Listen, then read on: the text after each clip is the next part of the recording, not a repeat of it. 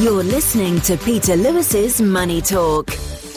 Good morning and welcome to my podcast. This is Peter Lewis's Money Talk for Friday the 24th of March. At the end of a dramatic week for the finance sector, here are today's headlines. The Hong Kong Monetary Authority Thursday raised the city's base rate by 25 basis points to a 15-year high of 5.25%, in lockstep with the Fed, which several hours earlier raised its target rate by a quarter point to a range of 4.75% to 5%. Despite the rise from the HKMA, several local banks said they would keep their lending rates unchanged. The best lending rate at HSBC, Bank of China and Hang Seng Bank now stands at 5.625% per annum.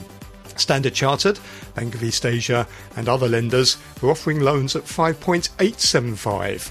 The Bank of England raised its benchmark interest rate by 25 basis points to 4.25% as expected, a fresh 14-year high, after inflation increased unexpectedly. Other banks, central banks in Switzerland, Norway and the Philippines also raised their interest rates. US Treasury Secretary Janet Yellen said Thursday the US was prepared to take additional actions if warranted to ensure the safety of US bank deposits. She said, "We've used important tools to act quickly to prevent contagion, and they're tools we could use again." Joining me today to discuss some of those stories are Francis Lun, the CEO of GEO Securities, and Alicia Garcia-Herrero, Chief Economist for Asia Pacific at Natixis. And with a view from Australia is Toby Lawson, Director at Stratton Advice. And if you want to get in touch, please go to my website, peterlewismoneytalk.substack.com.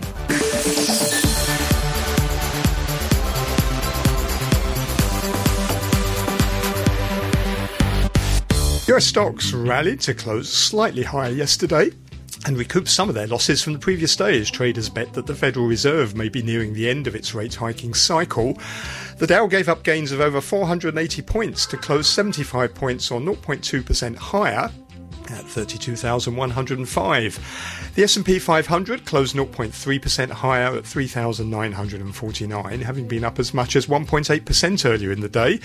All sectors closed in the red other than the heavyweight technology and communications sector. That helped the Nasdaq outperform. The Nasdaq Composite climbed 1% to 11,787. It was up 2.5% at the high of the session. Hong Kong stocks were the biggest gainers in the Asia-Pacific region, rising for a third day. By the end of the day, the Hang Seng Index had surged 458 points, or 2.3%, to 20,050. The Tech Index soared 1.6%. The Hang Seng Index was boosted by shares of Tencent, which rose 8.2% after it reversed two successive quarters of revenue decline and said it was well positioned to benefit from the ending of the country's zero-COVID policy.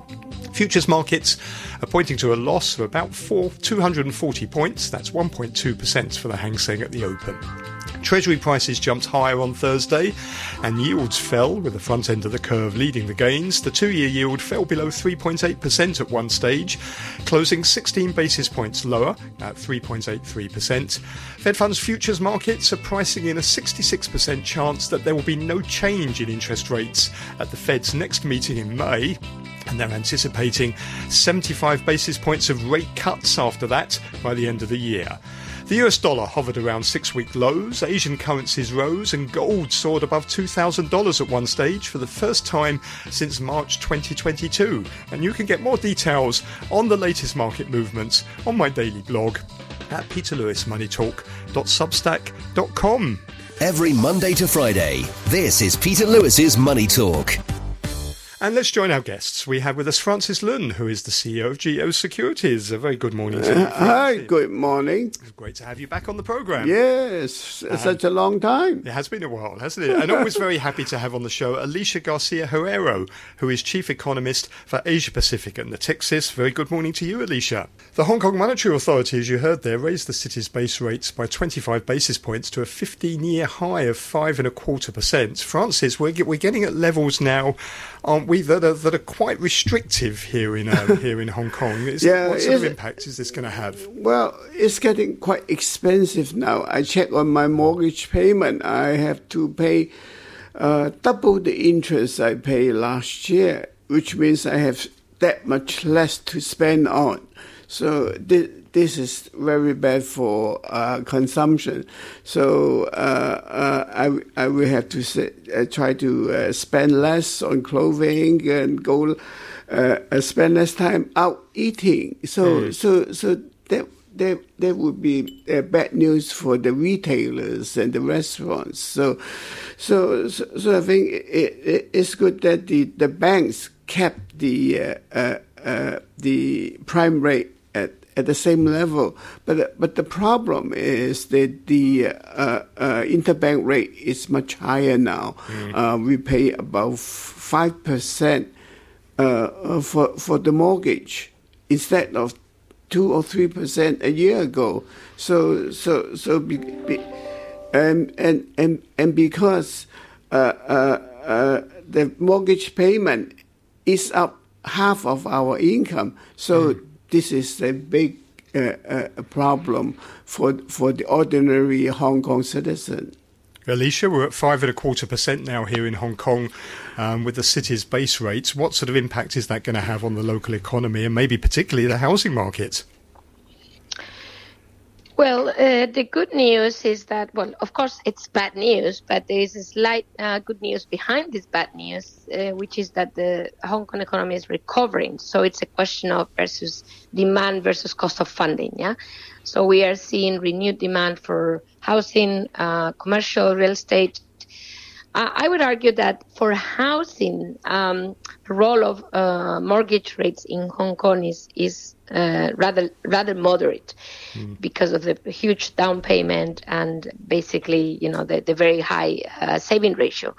I think for commercial real estate, industrial, logistics, all of that, it's probably going to be worse. And do you think that the Fed it's sort of indicating that maybe rates are near a peak? Do you think that's where we are? Or do you think maybe now sort of we're looking at the end of this rate hiking cycle?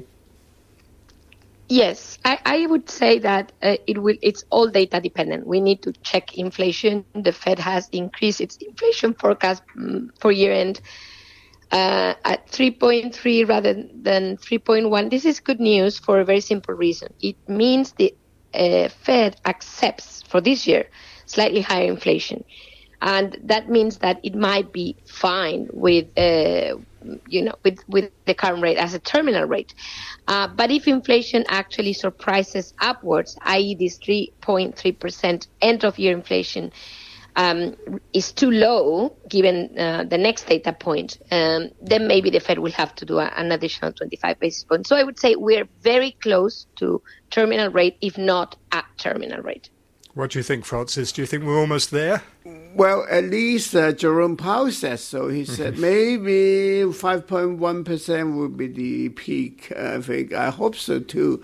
But I think inflation in the U.S. is much harder to tame because part of the component for consumer price index is rent. Rent is not going down anytime soon. Food prices may be going down and fuel prices going down, but rent certainly are not going down. It's just like Hong Kong. Property prices went down a little bit, but rent is all staying at the same level.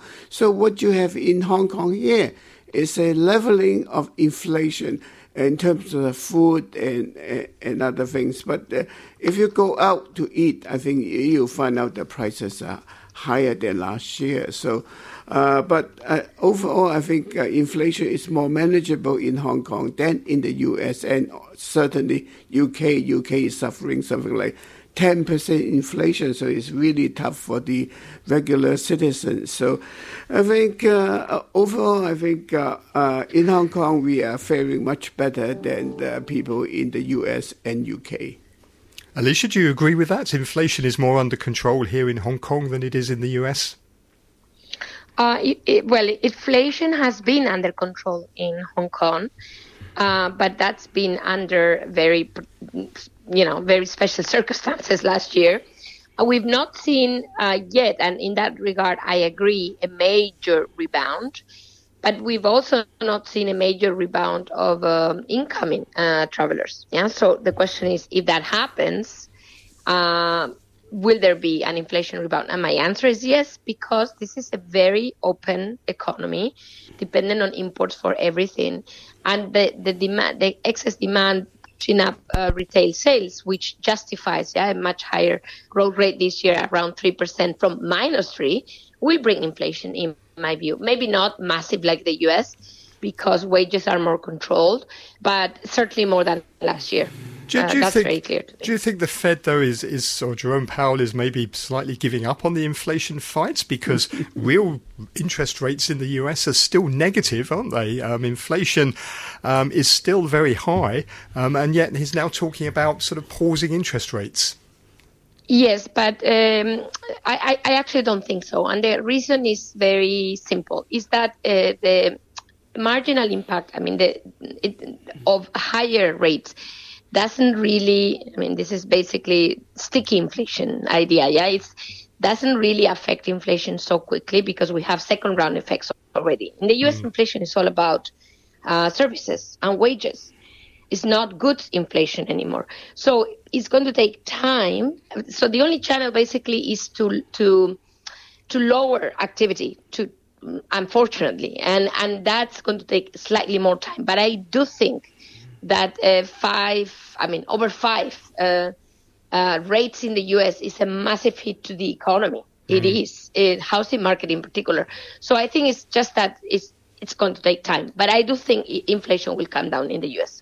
So, Francis, is this more of a pause while the Fed sort of waits to see the impact of previous rate rises on the economy? But the market, though, is talking about 75 basis points of rate cuts now before the end of the year. Seems a bit optimistic. I think the market has gone way ahead of itself. But first of all, I don't think U.S. inflation can come down to 2%.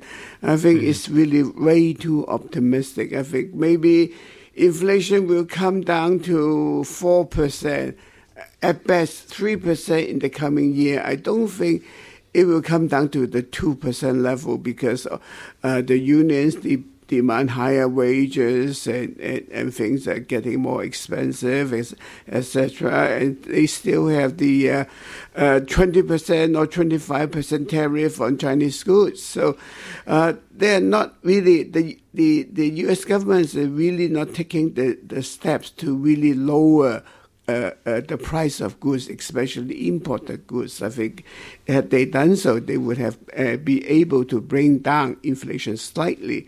But still, the overall situation is that because of the inflation the last 2 years, and unions are demanding higher pays like in the UK and Europe, and so it is difficult for inflation to go down to 2%.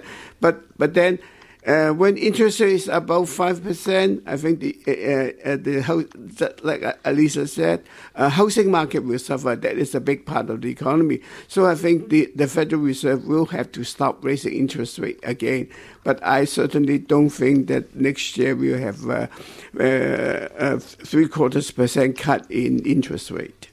Now, Alicia, the other concern this week has been, of course, the banking crisis, which over the weekend claimed the independence of Credit Suisse. But we seem to have, attention seems to have switched now to the US and whether or not depositors are actually safe if a bank fails. Fed Chairman Jerome Powell was basically saying you should assume your deposits are safe. But Janet Yellen, the Treasury Secretary, said she's not considering expanding the deposit insurance to all depositors. So that tends to suggest that they're not completely safe. So what do you think the situation is? Well, to be very frank, I don't know why people think deposits are fully safe. Nobody has ever given blanket guarantee in the U.S. And they couldn't afford to, could they? Or anywhere else. Except for major financial crisis. And we've all said that was not the right way to go because of huge moral hazard. So in other words, I just don't understand where the market is heading. We should not expect Janet Yellen to come and say everybody's guaranteed. That would have actually been read extremely negatively, in my view, for the role of the dollar globally. I mean, do you mean deposits in dollar all over the world? I mean, it's like a totally disconnect, in my view, a total disconnect between the market and what the regulators actually are expected to say. The fact that they already cover deposits at Silicon Valley Bank, in my view, was already wrong because it was well beyond the deposit insurance scheme in the U.S. They did it probably to avoid a contagion, and now the end result is that everybody is expecting them to promise that for every single bank in the U.S. It's just so, I'm starting to think, going back to your point of 75 basis points cut this year, that the market is actually not listening. That they are just not listening, and then they're hitting the wall once and again because they're expecting things that are not to be expected. And deposits, full guarantee on deposits, blanket guarantee is one of them. So you think it was wrong to guarantee the deposits of Silicon Valley Bank? I actually wouldn't have done that. I think they could have guaranteed, and this is something that happens during crisis, money market deposits to avoid the run basically on the money market temporarily, to avoid the immediate impact of Silicon Valley Bank on other banks, and have reassured depositors in the U.S. of the different nature of this bank compared to the rest of the retail banking sector in the U.S. That would have been my take. If they really wanted to do that, they could have that temporarily, in the sense that basically like Credit Suisse, stating that the bank was being sold. And that until a new buyer would be found, because I understand that they couldn't do so, although basically the UK could, just probably a smaller unit of Silicon Valley Bank, but still, then the deposit would have followed, would have been guaranteed by the buyer, if you see what I mean. But they didn't need to say that they would guarantee them as they stand, even if they were no buyer, because that's the point. You are already changing the rules of the game. So, Francis, if they were to do this, how on earth do they afford it? Because the FDIC, which guarantees these deposits, its assets are only about just over 1% of the whole banking system. It's not going to be able to afford to do this, is it? Well, if all the banks fail, they take the money from the bank and they put it in the safe deposit box, then the U.S. banking system will collapse because nobody will put any money in the bank. So for political experience, I think it is important to try to calm the market in times of crisis. That's what happened in 2008, where the government basically guaranteed all the deposits. I think what the government did in the Silicon Valley Bank case is they want to stop the market panic. I think that's what they have to do. And had they not done it, the contagion would have engulfed the banking system, and the hole it created will take the U.S. Economy several years to dig out. So I think for expediency and for political reasons, I think the U.S. government must do something to calm the market. And this is the time the government has to do it. And that's what Jerome Powell did. But of course, Lady Yellen did not talk to Jerome Powell ahead. So they are talking two things at the same time. So the government is not on the same wavelength. So they must consult each other before they go to the public. What they said, but both of them can't be true, can they? Well, one of them must be true. So I think at the end of the day, I think the U.S. government must in some way guarantee all deposits to calm market fears. Now, Alicia, the other big aspect of what's been going on this week is the Swiss regulator's decision to wipe out the AT1 bondholders in Credit Suisse. These are the bondholders of a fairly risky debt that's supposed to protect, in effect, the taxpayers from bearing losses. They got wiped out. Was that the right thing to do? And what's the impact of that going to be in Asia? Because this is where we've seen some spillover effects, isn't it? Banks got hit quite hard at the beginning of the week here in Asia over the implications of that. Well, yes, we've actually written a report looking at AT1s in Asia and, what could be the rippling effect. The interesting thing is that there's quite a lot, actually, of Asian banks that have a lot of AT1 issuance as a percentage of their total solvency ratio. And therefore, in principle, potentially, the contagion could be there. Some are Chinese banks, but of course, this paper is held by Chinese institutions, so it's probably easier to control the sell-off. But beyond that, I think the key point is that there seems to be this understanding that this is related to hikes in interest rates, meaning that the risk comes from basically a maturity mismatch or repricing mismatch. I mean, the risk of repricing of U.S. Treasuries, and that's not so relevant for Asian institutions. So I think that's the key. And also local rates have not gone up as much as in Europe or especially in the U.S. So I think that's the difference. But we can't totally exclude, that there will be contagion in Asia. Francis, was it the right thing to do here, and what do you think the impact is going to be in Asia? Because there are quite a few holders of these bonds in Asia, aren't they? They were sold to private retail investors, wealthy investors. Yes, certainly. I think what the Swiss government did was wrong, completely wrong, because this is additional Tier 1 capital. But what the Swiss government should have done is convert all these AT1 into equity. And then treat them the same as equity owners, shareholders, because according to what we understand, this AT1, in case of liquidation, is ranked above equity owners. So the worst you can do is treat them as equity, because the name says it's contingent convertible.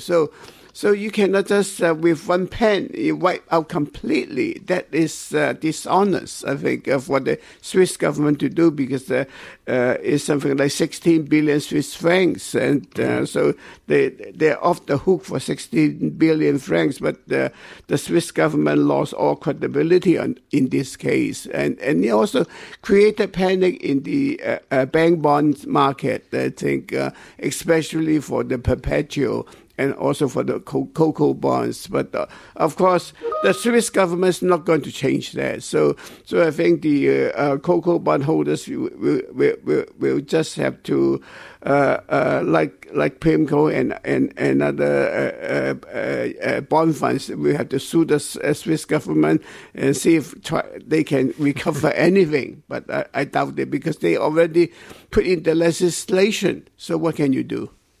Okay. Well, Alicia, final word to you. Let me ask you for a quick update on the economic outlook for China. I know you've just done a report on that after the end of the two sessions. What's your outlook? Well, I think for China, the outlook is, as we've been told, growth hovering around 5%. Maybe we have 5.5%, so I guess they will go slightly above the target. The most recent data is not massively good, I have to say, because retail sales are hovering around 3.5%. They were above 8% in 2019. So I don't think the new benchmark, or I'll put it this way, we are in a new normal. I mean, growth is going to be lower in China structurally, and including actually 2023 compared to another reopening year, which was 2021. So we have to understand, and this might not be such a bad thing after all, because it means China will not create an inflationary pressure globally, because the demand won't be there or the strong demand won't be there. And I think that's what we need to cope with now, that to understand that China will grow. This is great news, but not massively. Okay, well, thank you very much for your thoughts this morning. That's Alicia Garcia Herrero, who is Chief Economist for Asia Pacific at Natixis. And you also heard our regular Friday commentator, Francis Lun, who is the CEO of GEO Securities. You're listening to Peter Lewis's Money Talk. And I'm joined now from Australia by Toby Lawson, who is Director of Staten Advice. Very good morning to you, Toby. Yeah, good morning, Peter. It's been a dramatic week, hasn't it? It started off with a banking crisis of sorts. It's ended with the Fed, despite that, raising interest rates by 25 basis points. Let's start with the situation with the banks first. Do you think now regulators around the world have done enough to stabilise the situation? I think you would use the term they've cauterized the wound, for want of a better expression, which means it hasn't actually necessarily resolved the situation, but cauterized the impact in the immediate term. So unlikely to get a lot worse immediately, but it hasn't changed the whole idea that at the regional level of US banking or even in the non-banking financial sector, there is some stress because you're getting both a combination of higher delinquency, if you will, on lending, but also at the same time higher funding costs for those regional banks. And that isn't going away. That hasn't changed. It's really now determining whether which banks can maintain its liquidity position and its capital buffers to hold on. And I guess at the moment it looks okay, but I wouldn't say the problem's gone away. I mean, that's the problem, isn't it, with these small regional banks? And I'm wondering if that regional banking model can survive this, because it tends to be based upon having fairly concentrated deposits in a particular sector of customer, whether it be crypto clients or, in the case of Silicon Valley Bank, startup firms. And what you really want in a fractional reserve banking system is large banks with very wide and diverse depositor bases. Yeah, but I think so I think it's an anomaly in a sense, because what you want to avoid at least at the other side of the equation is over-regulation to the extent that it becomes impossible for people to access credit. Because the large banks with the heavy regulatory and heavy prudential requirements aren't necessarily going to lend to that segment of the economy that the regional banks and the non-banks are going to lend into. So it's a dilemma, and hence having regional banks and non-bank financial lenders is an important part of the equation. And unfortunately, at times of stress where you get major shifts in funding costs, which are driven by higher interest rates, you're going to have some dislocation. And I guess it comes down to how well you can control that, how you can project that. And what we found with SVB and these other regional banks is it's very hard to control. And what it's highlighted is an issue about whether or not depositors are actually protected. Jerome Powell said, yes, you're all completely safe. Janet Yellen says, no, you're not. And we haven't really considered expanding the deposit scheme to cover all banks and all depositors. This is going to be an issue as well, isn't it, going forward? Well, it comes down to what you define as, at least in the terms of what banks are within the paradigm of strategically important or, thresholds equivalent to protect the depositors. And I think it's a very interesting topic because, the depositors will be obviously very much of the view that they are protected to the extent that they are, but maybe they're not. And I think this is particularly true, maybe not in the banking sense, but also in the non-bank sense, where there's very little protection. And are people now thinking about more where they do put their money, which banks they put it with, and how safe that bank is? Is this an issue now that people are going to have to think about more going forward? Well, I think from it transcends beyond just pure banking deposits. It also transcends into investments and in people's expectation of returns. And now people, who probably when rates were low and they were chasing a bit of yield on investments were probably parking money in, some yield-chasing instruments that may not necessarily be that attractive anymore. And so, this whole paradigm, the second or third order effects of a banking crisis aren't necessarily related purely to depositors. It relates to, companies that are borrowing, and it relates to other investments that people are doing on the private side. So there's a whole lot of ramifications that can have second and third order effects. So I think we're in the midst of a big shift at the moment, and we've got to be very mindful that this is not over. Now, one area where people's expectations of return have had a big shock is these holders of AT1 bonds of Credit Suisse, who in effect got wiped out. And there's been quite a few buyers of these around Asia, aren't there? Because they're quite, they have nice yields, 9 to 10%, but of course they are quite risky. But there's going to be a lot of lawsuits over this, I suspect. Well, I think this is an extraordinary set of circumstances, and at the moment it looks to be peculiar to Switzerland in the structure of their AT1 issuance. But it actually, ironically, was a construct. These CoCos were a construct for the benefit of helping banks have a stronger regulatory capital using debt instrument rather than just equity. So they were designed quite, as a reason to sort of help banks build their capital buffers by issuing a debt instrument that can default into equity at a minimum. And logically, you would expect that they have a higher level of protection over the capital stack from equity, pure equity in the business. But with the Credit Suisse situation, it looks like that's not the case. So it is quite a significant issue. And you're right about lawsuits, but it also puts in doubt the whole construct of having this debt instrument, this sort of contingent convertible instrument available for banks to increase their regulatory capital. So I think it'll be an interesting one to play out. Were the Swiss regulators right to do this, or was this a mistake? I don't know, but it feels like a mistake to me. I think it feels like the unintended consequence of trying to transition this deal for UBS and Credit Suisse on a going concern basis rather than a default buyout. This was a commercial buyout, which meant that the regulator considered these type of debt instruments would have to be zeroed or at least taken into account. So I don't know, to be honest, Pete, but it might be an unintended consequence of this idea of trying to merge UBS and Credit Suisse as a commercial construct rather than a bailout.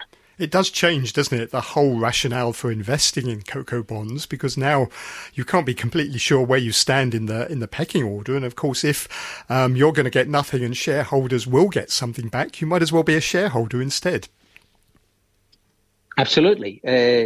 Without doubt, that would be the outcome of this particular situation. As I understand it, the ECB and Bank of England, for instance, have reaffirmed that the AT1s are higher up in the capital stack than equity. And that it might be purely a Swiss matter because the Swiss fall outside the EU guidelines in this regard. So, a bit to play out on this. But as an investor, you'd be questioning, why do I hold these AT1s if they don't have any level of higher protection or at least a higher level of default capability than equity?